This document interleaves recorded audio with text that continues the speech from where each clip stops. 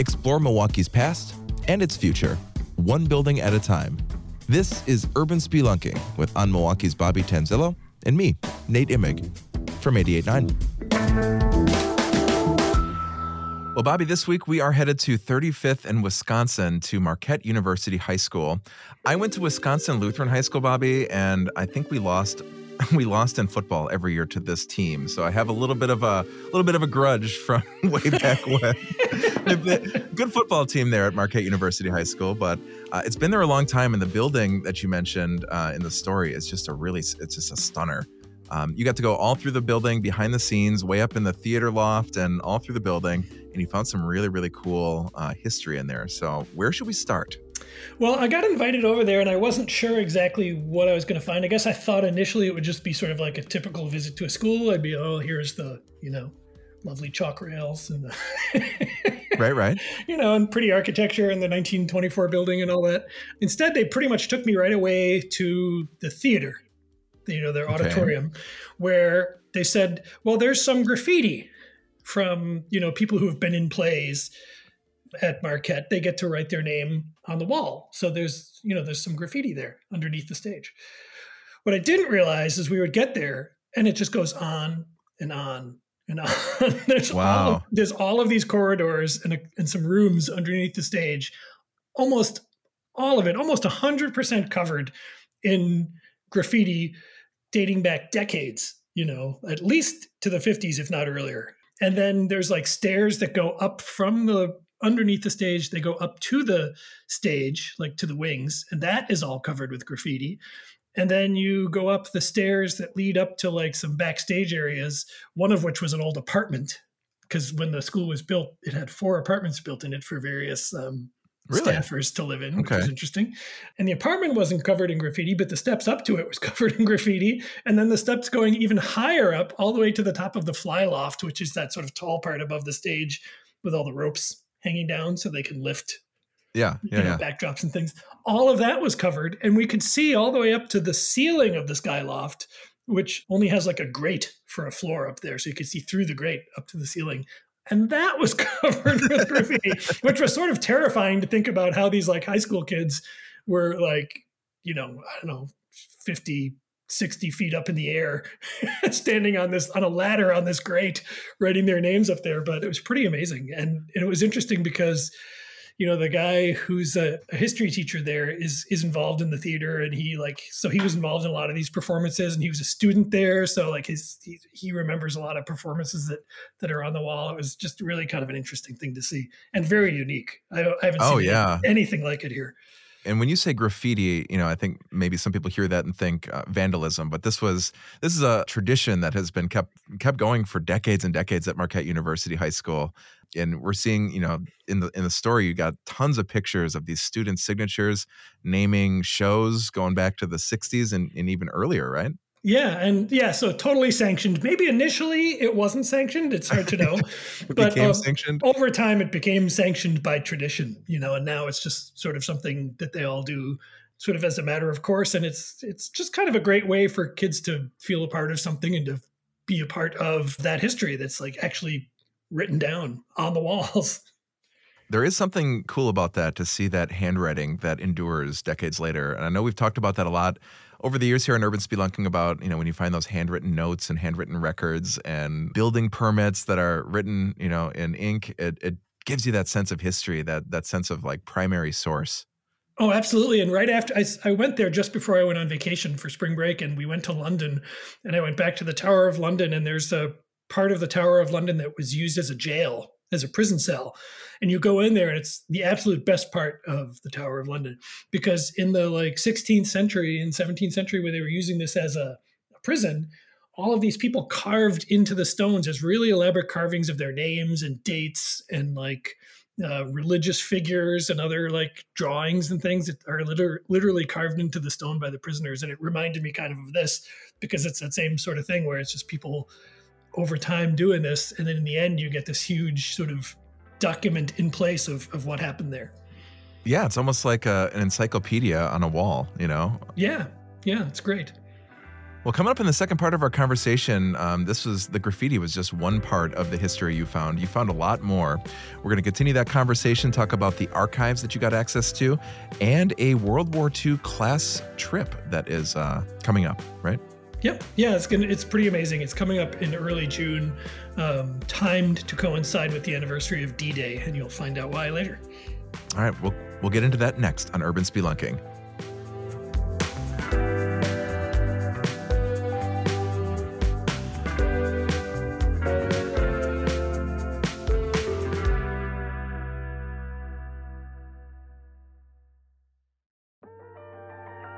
Hey, Wisconsin foodies. This is Tariq Moody of Radio Milwaukee. Join Milwaukee Magazine's food writer Ann Christensen and myself every Friday morning at 8 a.m. for This Bites, Milwaukee's longest-running culinary podcast. We talk about everything from new restaurants, pop-ups, cookbooks, events, and even an occasional interview with the local chef. Head over to radiomilwaukee.org/thisbites or listen anywhere you get your podcasts.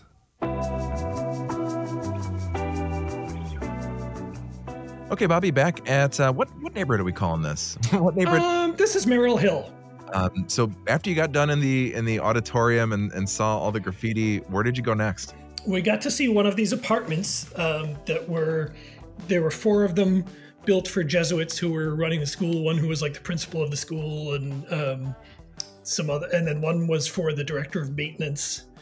And the 3 of the 4 of them are used for storage now, but there's one apartment that's still intact as sort of an apartment, and it's used by the theater director, like the person in charge of the performances. So it's sort of an office now. But it's kind of amazing because it was left behind by this Jesuit who lived there until like the 60s or early 70s. He lived there, and then he moved into a new residence that they built, but he continued to use it as a stage crew office. So it's got all of his stuff in it and his awards that he'd won and stuff. It's really kind of it's almost like walking into like a museum. It's really interesting.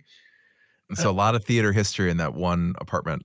Yeah. Yeah. Wow. But then, I mean, the history at the school is pretty amazing because they've done a really good job of maintaining an archive. So, you go down to this room, it's sort of like a closet in that it has no windows or anything, but it's much bigger than that. And they have like every school newspaper that's been published, every school yearbook going back, more than 100 years. They've got sports like jerseys and helmets from those football teams that creamed you guys. And just everything you can think of. There's photographs, there's documents, and there's just in the early 70s, one of the students drew like a sort of cool kind of hippie vibes sort of poster of the school with lots of quirky. Oh yeah, I'm seeing it in details. Oh wow, that's great. I'm seeing just rows and rows and rows of banker boxes and archives. Yeah, so they've had archivists come in sort of as freelancers. They've had some volunteers do it. They get tons of stuff donated by alumni. So they're really lucky in that sense. I mean, they have a really good archive of their history, but some of the things in their archives, as I said, were donated by alumni, and a stack of letters came from an alumnus. And that was sort of part of the impetus to do this trip that history teacher Chris Lees is leading in June. And World War II history is, I would imagine, something you can learn about in school, but when you actually travel there and see the landscapes and travel to these grave sites, it's got to be just an experience that these students will carry with them forever. Yeah, so he remembers when he went to Marquette that he used to go on a trip with one of his teachers. His classes would go on trips with this teacher every year, and they were always like really eye-opening for them. They get to see things they would never see. So he takes his kids on a trip every year that's typically to a different Civil War site within the United States. And he makes it a learning thing. They try and stay in these like historic buildings or these historic sites if they can, and they get like experts to tell them about the different battles in the Civil War history. But this time, because somebody had donated some letters that were written between 2 Marquette High School graduates who, right after they graduated during World War II, both enlisted in the military and were sent overseas. One got sent to Europe, and I think the other one maybe got sent to the Pacific. But so they have copies of these letters between the 2 of them. And then the very last letter that the guy in the Pacific wrote to his best friend who was in Europe, got returned with a stamp on it saying that he was killed in action. Oh, wow. Which was how he found out that his friend had died. And the guy who had written the letter is the person who donated it. And he was about 93 at the time, the teacher remembers. And he said he got even teary-eyed talking about it when he was talking about when he got this reply back. So they're taking the letters and they're going to Europe, and they're going to go to the grave sites of 3 Marquette alumni who died in the war and were buried in American cemeteries in Europe, including this guy's friend, the one who died before he could get the letter. And they're going to read the letter to him because he never got it in time. Oh, wow. At the gravesite, Wow. Just Are amazing. they going to capture this and record this, I wonder? Or is it just kind of a private, solemn moment? Having met Chris, I'm going to guess he's going to record it just for posterity, They're doing a 12-day trip. There's going to be like 40 students, 5 teachers. They're going to stay in historic buildings, including in Normandy. They're going to sleep in a barn that on the eve of D-Day, the night before D-Day, was used by American paratroopers who slept in there. And these kids are going to sleep in that barn on the anniversary of D-Day. Incredible. So how cool is that? And then they're going to stay with community. They're going to stay in some of these small towns in France and Belgium. And so they'll stay with like families, like community members living in these towns. Because they're also going to the town where Father Pierre Marquette is from. Oh, some Milwaukee connection. Absolutely. Yeah. So when he contacted this town, they couldn't believe that like people remembered Marquette. And that there was a school named for him. It was pretty funny the way he told it. But so a historian from the town is going to show the kids where Father Marquette grew up, where he went to school. They're going to learn about the Marquette family. And then they're going to make a stop in Luxembourg. And you can guess why. Who's the ambassador to Luxembourg? Oh, yes. Former Milwaukee Mayor Tom Barrett. Yes. You almost stumped me there. I'm like, wait a minute. Oh, yeah. Who was an alumnus of Marquette University High School. Yes. So this is going to be a pretty amazing trip for these kids. I wonder if they need any Milwaukee-based podcast hosts to join them in documentary experience. I didn't ask, but I guess I was sort of half hoping they'd ask, if somebody could come along and document the trip. But yeah, I mean, if they need some really experienced and compelling podcast hosts to join them and capture the students and capture these important moments. Yeah. I think I know somebody who could really help out. I know there's a team that's really good at it. There's 2 on-air people and a producer who really should go as well. All right, we'll follow up. Check your passport. It's still valid. It's still valid. Good. For more than 6 months, I hope, because otherwise it might as well not be valid. I've learned the hard way. So they're going to end the trip. I have to just tell you this. They're going to end the trip in Munich at the Catholic University, where they're going to get a talk from a Jesuit professor who's going to talk about World War II, but also about parallels between World War II and Europe today, with like the situation in Ukraine and other things. So it's going to be like, World War II history, Father Marquette history, school history. They're going to meet get Tom Barrett in there. Tom Barrett. They're going to learn about how like all this ties in with the situation in Europe today. I mean, that's just a pretty, and they're going to Europe, so they're going to eat really well. It's going to be great. Well, so much history here. And if you want to see photos of this graffiti, which is really cool, and those student drawings that you mentioned too, I want to shout out the artist here that signed his artwork, dated 1971, actually November 17th, 1971. Which is my birthday. Really? Gilberto, not 1971, but no. You're much too young for that. Well, I don't know. I'm not that far. But it was really cool to see the student signature, Gilberto Gorski, it looks like, who did this artwork. And you just got a really detailed photo of this sketch that you found in the archives, which is really cool. Yeah, I think if he's out there listening, he should contact us and we'll have him on and he can walk us Gilberto. through that. We want to hear from you. Meet us in Europe. Call. Go on an alumni trip. We're going too. We'll see you there. Oh, that's awesome. But, I also want to tell you about when you and I together were on the Marquette University campus recently, not far from Marquette High School. Oh, yes. We should give a little tease here. Yes. We've got a really cool story that we're working on that we gathered a ton of audio and a big surprise coming in June. Yes. So we went to, you'll stop me if I'm giving away too much of the surprise. Okay. All right. I'm on surprise watch here. All right. But we went to Redeemer Lutheran Church on 19th and Wisconsin, which was built in 1916. And it's a really interesting church. And if you look at it from the outside, you'll be like, hey, where are the windows? Yeah, that's true. Because there are not the big stained glass church windows like you would expect. But inside it's gorgeous. Absolutely beautiful church. At least I thought.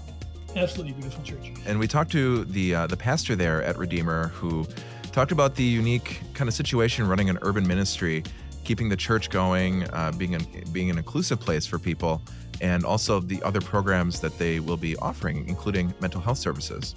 Yes, and they're just about to kick off a $4 million renovation, which is pretty amazing that a church in Milwaukee these days has access to that kind of money. I mean, we've talked about the struggles of churches here a lot on this program. Mm-hmm. So that's great for them. And they have she showed us a safe in the basement that hasn't been opened apparently for years and years and years. And they got the combination to it. And they're going to open it at their kickoff event. They're like groundbreaking for the renovations. And so we're going to hold this story until we can go back and see what they find in the safe. It's going to be sort of our Geraldo Rivera, Al Capone's lair story. Yeah, this is, we really can't ruin the surprise because nobody knows what's in the safe. We don't know. And the church has the combination, and they said they have been very disciplined about not going in the safe. They want to keep that as a surprise for the public. So we're all going to learn on this big day in June. So really, really looking forward to finding out what's in that safe. Yes, and after that happens, the story will appear at On Milwaukee, and the podcast will appear here where you get your podcasts. That's right. So make sure you're subscribed. We put out new episodes every Thursday, and whatever platform you're using to listen right now, just go ahead and hit subscribe. We also put Bobby's stories, links right to On Milwaukee, in the description box of the player here. So you can go right to On Milwaukee, check out that graffiti we talked about, and some of the other stories that we've been covering. Next week, we'll see you then. See you then.